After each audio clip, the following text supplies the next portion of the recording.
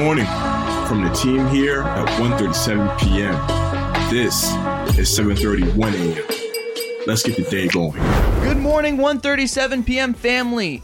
Today is December 31st. We are almost there. We are at the final day of 2021. Thank you for joining us today.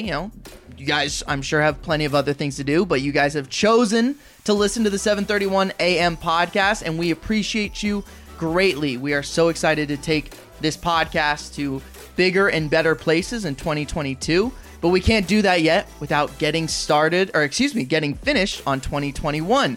Jael, do you have any New Year's Eve plans? You know what, Bo? I think probably the safest course of action at this point is to just stay in. So I think I'm just going to have a nice little movie, maybe order some food and just kind of chill at the crib this year. That's all I got planned. That doesn't sound too bad. I mean, on most years, I would say sign me up. I'm not really much of a late night person anyway. So honestly, you ask me, that sounds pretty freaking great. We're going to start today's episode off in the entertainment sphere. And this is kind of there's some tea going on over in the Fast and Furious franchise.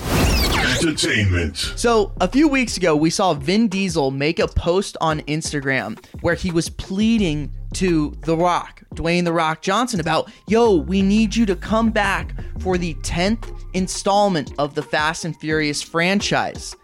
He lists, you're epic, we need you. They've had a notorious and kind of famous feud going back and forth. Vin Diesel and Tyrese Gibson have not particularly enjoyed working with The Rock, as The Rock's schedule can be very difficult to work around. But now The Rock has responded, and he didn't really mince words. He came out and said, I'm not really going to do it. Hobbs and Shaw, which is The Rock's own spinoff in the Fast and Furious franchise, did incredibly well by himself. He doesn't really need anyone else. So as of now, it does not look like The Rock will be joining the Fast and Furious family for the 10th installment of the franchise. Jael, do you watch these movies at all? I've been a Fast and Furious fan for a while, but I would have to admit, Bo, that I actually checked out of the series after a certain amount of time, after the last one with Paul Walker, because I just felt like the way that it ended was so perfect and beautiful. And it's not to say that the following movies haven't been good, but it's just after that I'm like, okay, how many? But this is actually an interesting development because, like you said, it's been rumored for a long time that Dwayne and Vin Diesel just haven't really been getting along. And so this is definitely interesting. I think this is probably that confirmation. Would you say? Listen, they are two huge Hollywood stars. When they did the 5th movie together, this was The Rock's first appearance.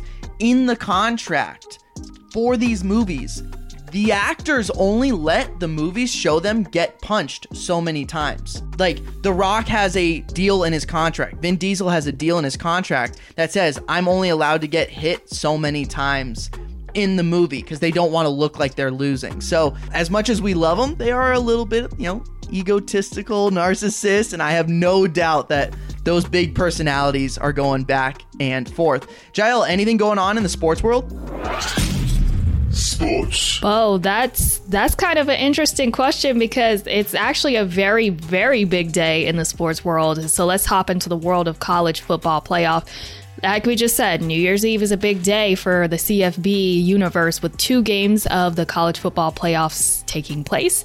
The 2 bowl game winners will square off in the national championship on January 10th. For those of us like myself who are going to be staying home all day and who have the day off, this is going to be like a dream come true. First up at 3:30 is the Cotton Bowl at AT&T Stadium in Arlington, Texas.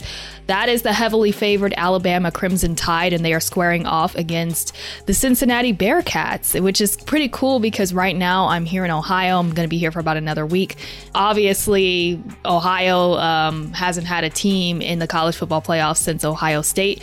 I think if you'd asked anybody at the beginning of the year who they thought would, or which Ohio team would be in the college football playoff, they would have definitely said Ohio State.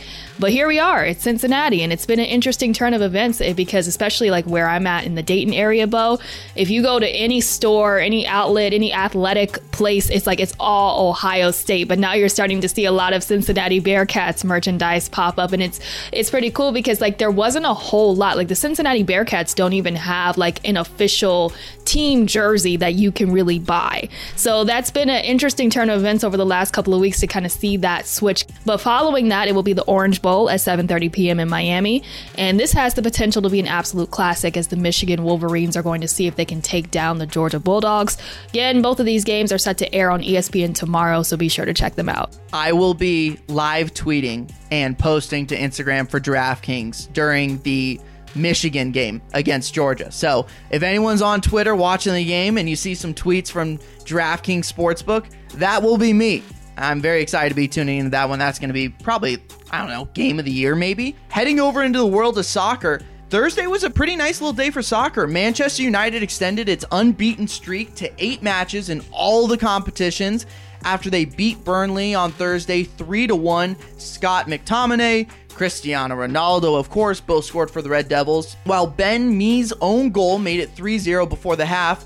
The Premier League will resume on Saturday with an absolutely massive match between Manchester City and Arsenal. This is a really good time for soccer. It seems like they're powering through the COVID protocols, and soccer is heating up quick right now, Jael. I am loving it. With that, we will jump over into the NFT universe. NFTs. Twitch's co-founder NFT gaming platform goes live. So Twitch co-founder Justin Kan announced his plan for an NFT gaming platform at the beginning of December, and the marketplace Fractal officially launched yesterday.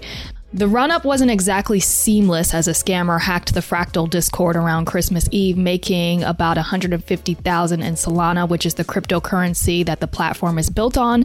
Khan personally reimbursed all of those affected by the scam, and then Fractal launched yesterday, which is already boasting partnerships with Metaverse Sandbox and play-to-earn games Geno Pets and Sin City.